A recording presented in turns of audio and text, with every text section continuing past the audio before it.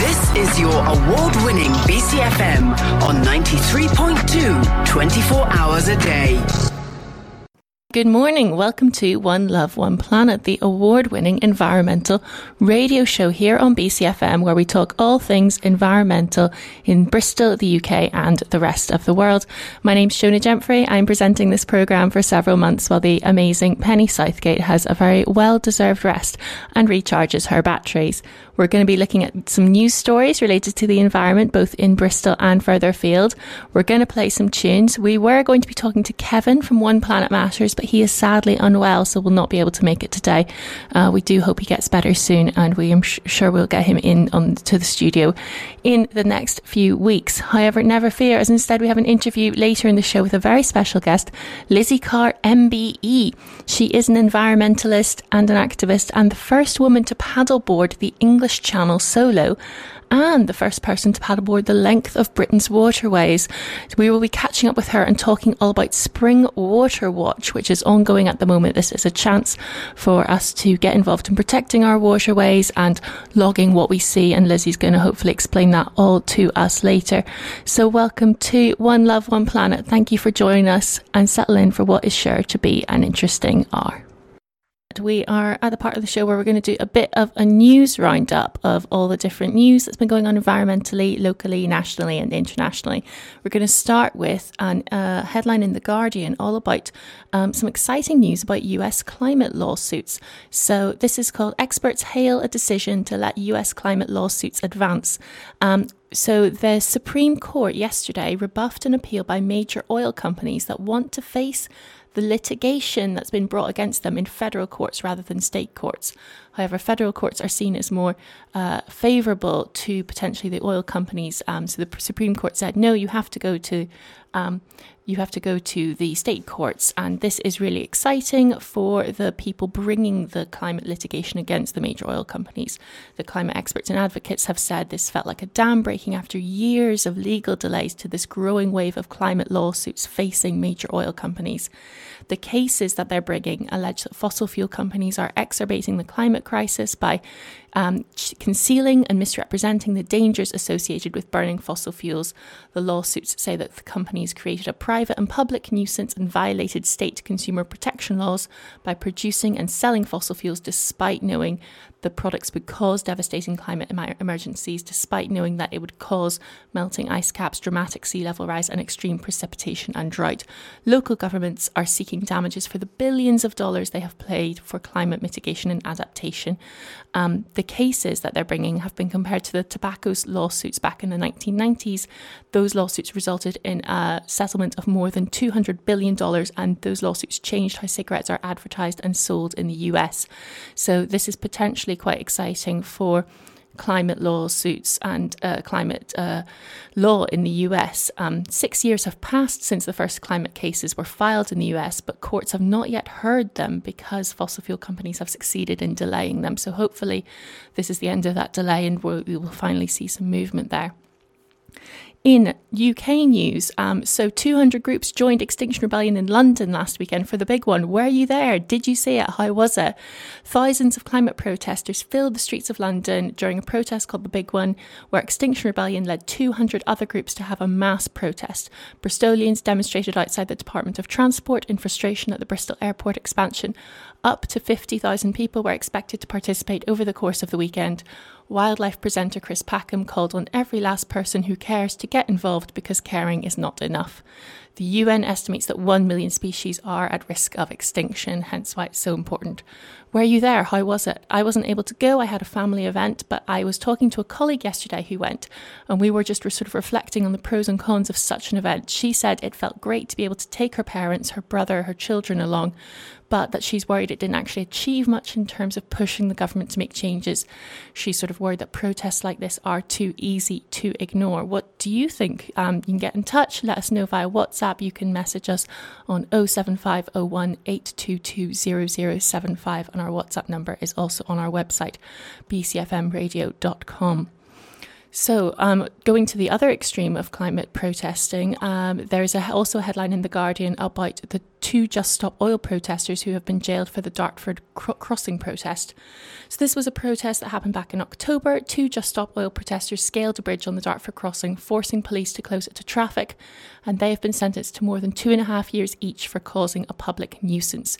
Spokespeople from the activist group said that these were the longest sentences for peaceful climate protest in British history. The judge said it was a strict punishment because he wanted to deter copycat actions. But a Just Stop Oil spokesperson said that they will not be deterred by these sentences, which they called draconian. They said that where they imprison one of us, 10 more will take their place. Since the Just Stop Oil campaign began on the 1st of April 2022, more than 2,000 people have been arrested and 138 have spent time in prison. There are currently 2 Just Stop Oil and 5 Insulate Britain activists serving time in prison for actions taken with the campaigns. What do you think? Do you agree with this? Is this a useful way to draw attention to the climate crisis, or is this just blocking people trying to get about their daily lives? And a much more closer to home, but also controversial action. A headline from Bristol 24/7. Cars have been tagged with slogans shaming owners. Cars in a North Bristol neighbourhood have been tagged with slogans shaming their owners as climate criminals.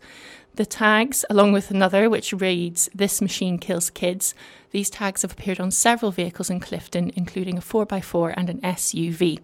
SUVs in Clifton have previously been targeted by climate activists who call themselves the tyre extinguishers and deflate tyres using dried lentils. The group wants the government and local authorities to introduce pollution levies to tax SUVs out of existence and ban SUV ownership in urban areas. In late February, the tyre extinguishers deflated the tyres of 80 SUVs in the area. The reason they would say that this is justified is because the continued global rise in sales of SUVs has pushed their climate heating emissions to almost 1 billion tonnes of carbon dioxide in 2022, according to the International Energy Agency. But people who own these SUVs, who own these cars, are saying this is just vandalism, this is wanton destruction of private property, and this is just criminal behaviour. Again, a very controversial action that has been getting a lot of attention. In something less controversial, more potentially exciting. I mean, it probably still would be controversial, but the Cable has got an article, Bristol Cable's got an article saying that Bristol's car parks take up the land the size of 150 football pitches. What if they could be replaced by housing? Saying that Bristol's trying to build its way out of the housing crisis, but it's tricky to find land to develop. The city also needs to massively reduce its car usage. Could converting cars parks into new housing be a potential solution to both these problems? The council's already planning to redevelop a handful of car parks, but new research shows there's almost 100 car parks that could be transformed. Other cities, such as Paris and London, have taken this more radical approach to getting rid of car parking spaces, but this has provided backlash. Some people need their car parks. One major consultancy firm has claimed that well over 2,000 homes in Bristol could be built just on publicly owned car parks in and around Bristol. To date, the council has mostly been looking at small sites used for experimental housings. For example, there's that terrace of 11 modular homes at St George's Park, and in another car park in Fish Ponds, some tiny studio flats had sprung up in 2019. So this has worked in some areas. Is this something that we should be doing more widely, or is this going to cause more problems if our public transport is in a mess?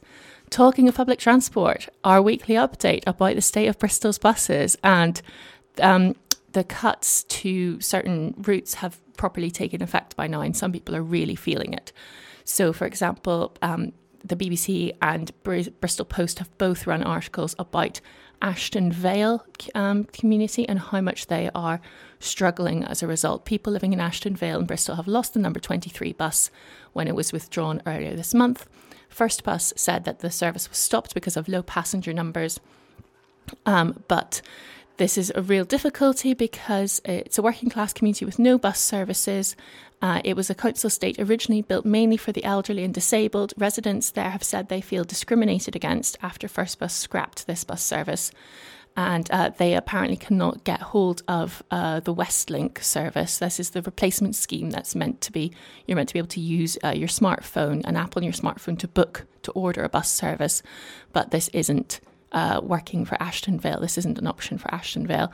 The first bus have pointed to the nearby M2 Metro bus, saying they can get that one instead. It goes from Long Ashton into the centre of Bristol, but some local residents say walking there is not realistic for a lot of them if they are elderly or disabled.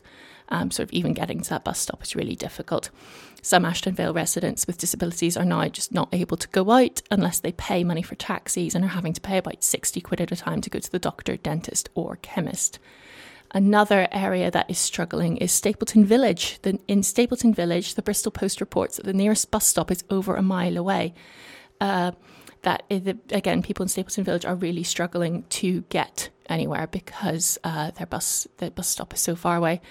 Dan Norris, the West of England Metro Mayor, has said that he has brought forward a multi-million-pound package of bus improvements, which means communities in Bristol can enjoy much more regular buses as of this month, which in turn includes the turn up and go in 5 areas of the city, including along Fishponds Road. I think that's where buses are meant to be so regular that you don't need to check ahead of time. You're like, oh, well, there'll be one within the next 5 minutes or so. I'll just turn up and go, like they have in London.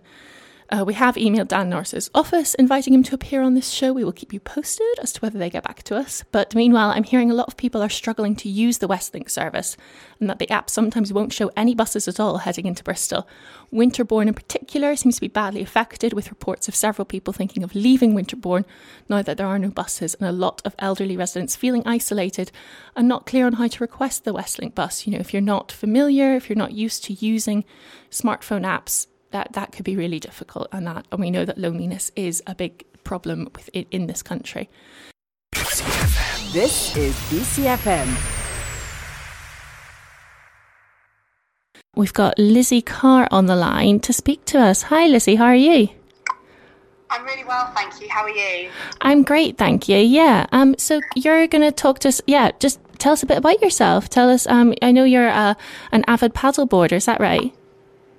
Yes, I am. I would say I'm a paddleboarder and environmental campaigner. So I've sort of bridged the two together. So I do a lot of paddleboarding to highlight environmental issues affecting our waterways. I take on sort of big endurance challenges on my paddleboard, and then as part of that I collect what's called citizen science data, so information about what's going on. So I might do something like microplastic sampling. I might use a smart fin so that I can take water temperature and motion characteristics of the water, or use the Planet Patrol app to record any sort of visible signs of pollution or debris that I see on the water as well. So yeah, definitely a paddleboarder, but also a campaigner.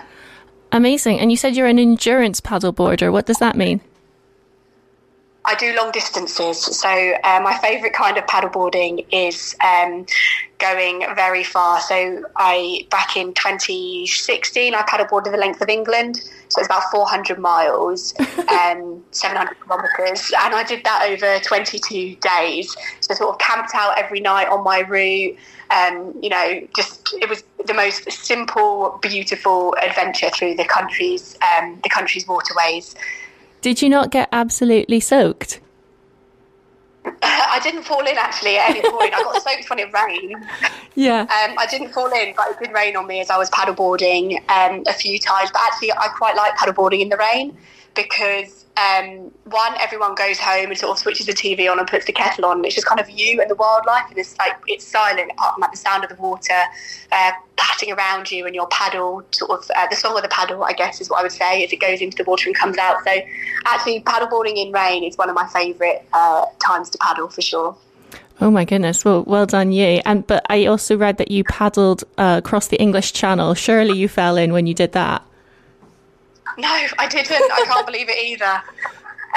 There were a couple of moments where I nearly did, but I didn't. I did another challenge, an endurance one on the Hudson River in New York, and I did fall in on that one. I just basically misplaced my paddle. I just thought it was in the water and it wasn't, and I just sort of tipped over the side of the board. But I haven't really fallen in too much. Touch wood, don't jinx me. But The Channel was definitely an interesting journey, and there was sort of a thunderstorm as I was getting into France, and it was all a bit hairy at the last minute. The tides had turned, and we were expecting this really good weather window, and of course with any body of water, they kind of have a mind of their own and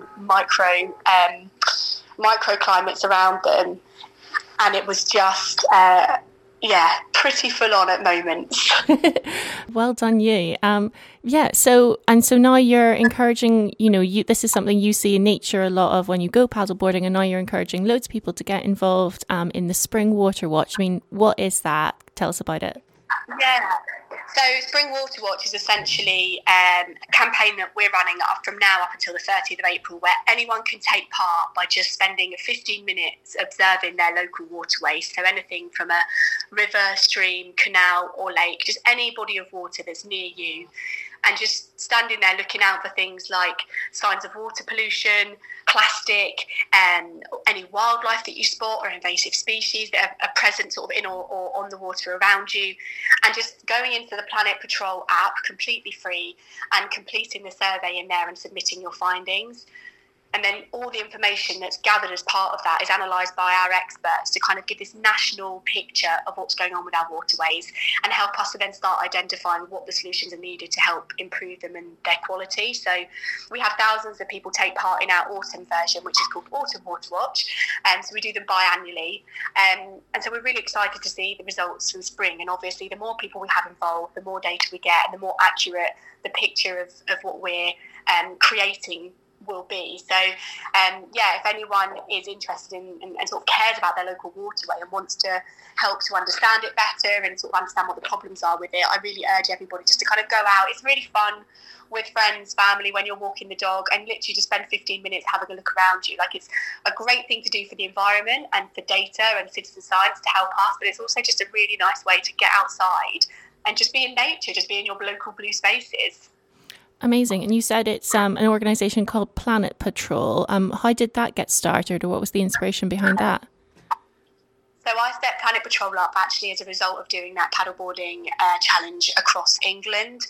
So I'd recently had a cancer diagnosis, so I left my job about 8 or 9 months earlier and decided that because I'd taken up paddleboarding and I'd started to see how awful the issue was with plastic pollution, that I was going to go on this journey and record all of this litter that I saw from one person's perspective, one person's journey, just to show the scale of what this problem looks like.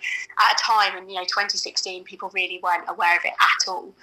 And then by the time I'd finished, it had just snowballed. Like, the media had got in touch with me. People all over the world were contacting me from like Thailand, Russia, literally everywhere, and just be like, I totally understand what you're doing and why you're doing this, and I really want to help. How can I get involved? So I set up Planet Patrol then to do two things, actually. I developed an app so that people could record litter and plastic pollution that they were finding all over the world. So now we have this global repository of nearly 500,000 pieces of litter data that people have contributed to in around 113 countries. So we have this amazing global understanding of where types of plastic, brands of plastics, and all other types of litter, actually, not just plastic. We record glass, aluminium, leathers, clothes, you name it, we record it in the app. And that just really is great data to hold big brands and also governments to account using hard evidence and not guesswork, which is what is so important when it comes to citizen science. And on the other side of it, we run paddleboarding cleanups all over the country. So if anyone hasn't tried paddleboarding before, or even has tried it but wants to go out again, you can come and join us for free at any of our locations all over the country. And we teach you the paddleboarding basics. We supply all of the kit and equipment, all of the paddleboard, the litter picking stuff.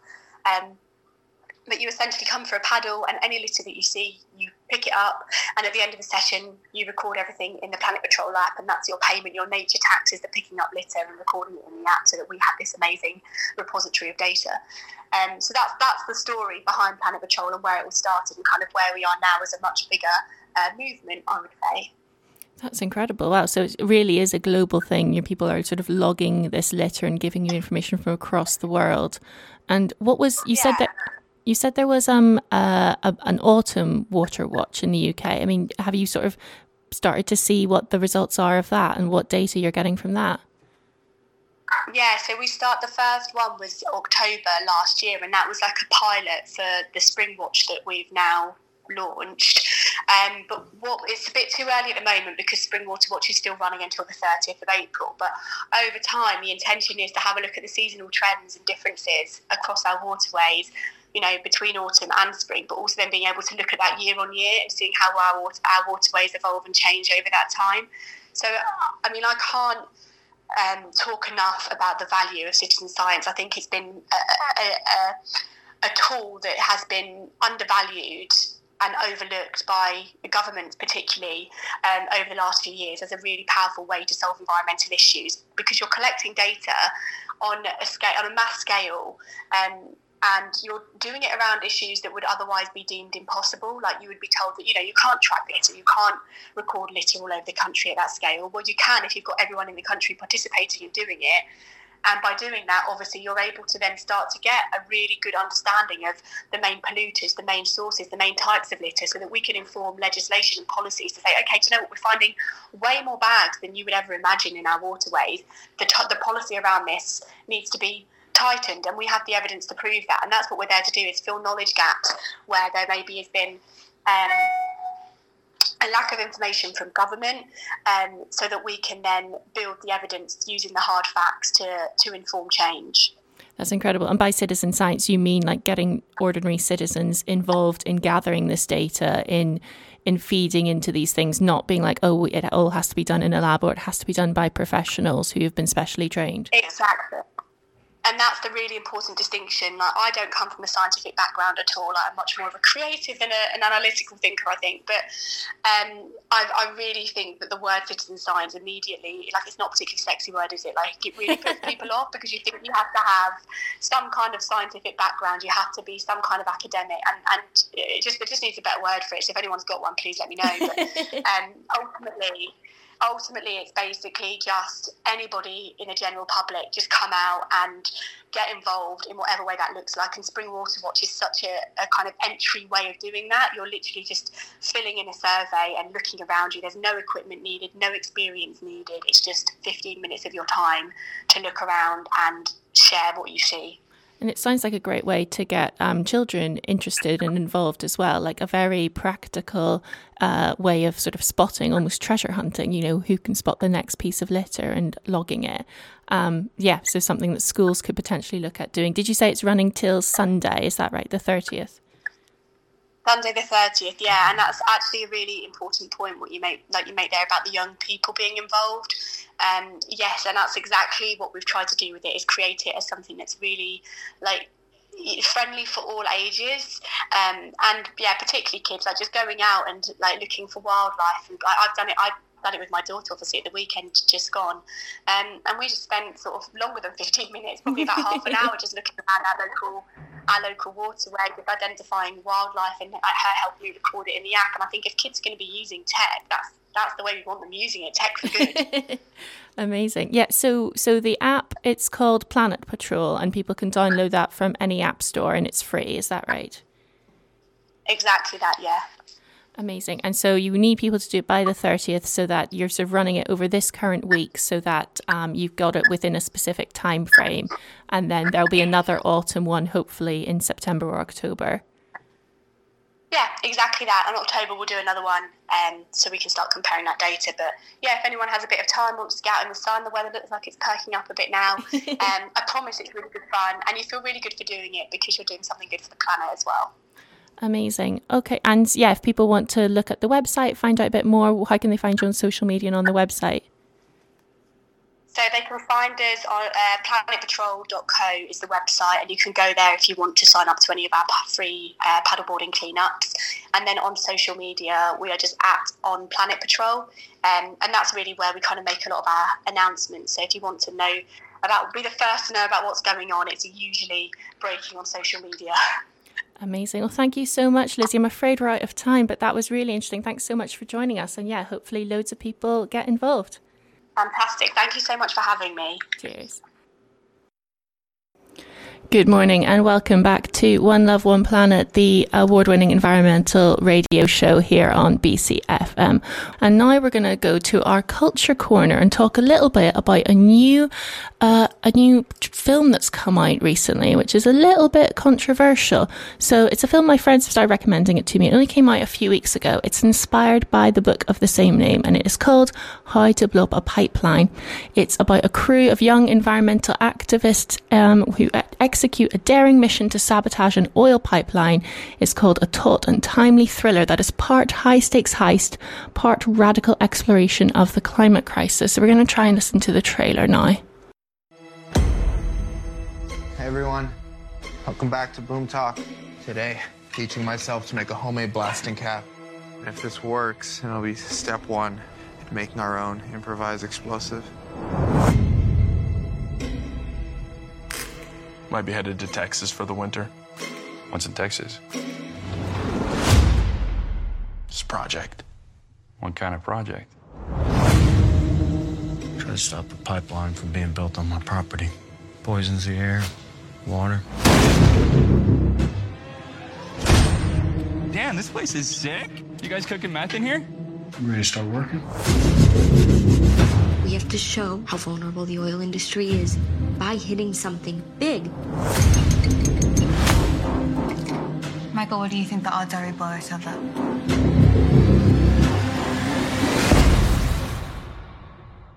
I don't really care. We could blow the pipe at the hilltop, keep the oil from leaking.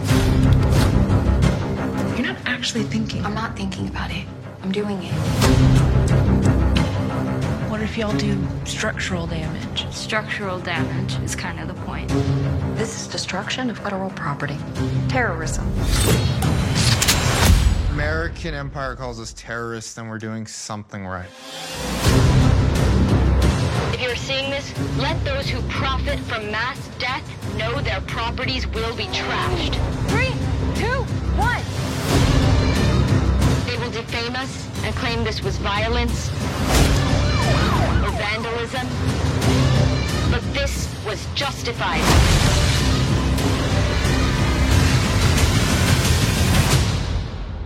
This was an act of self-defense.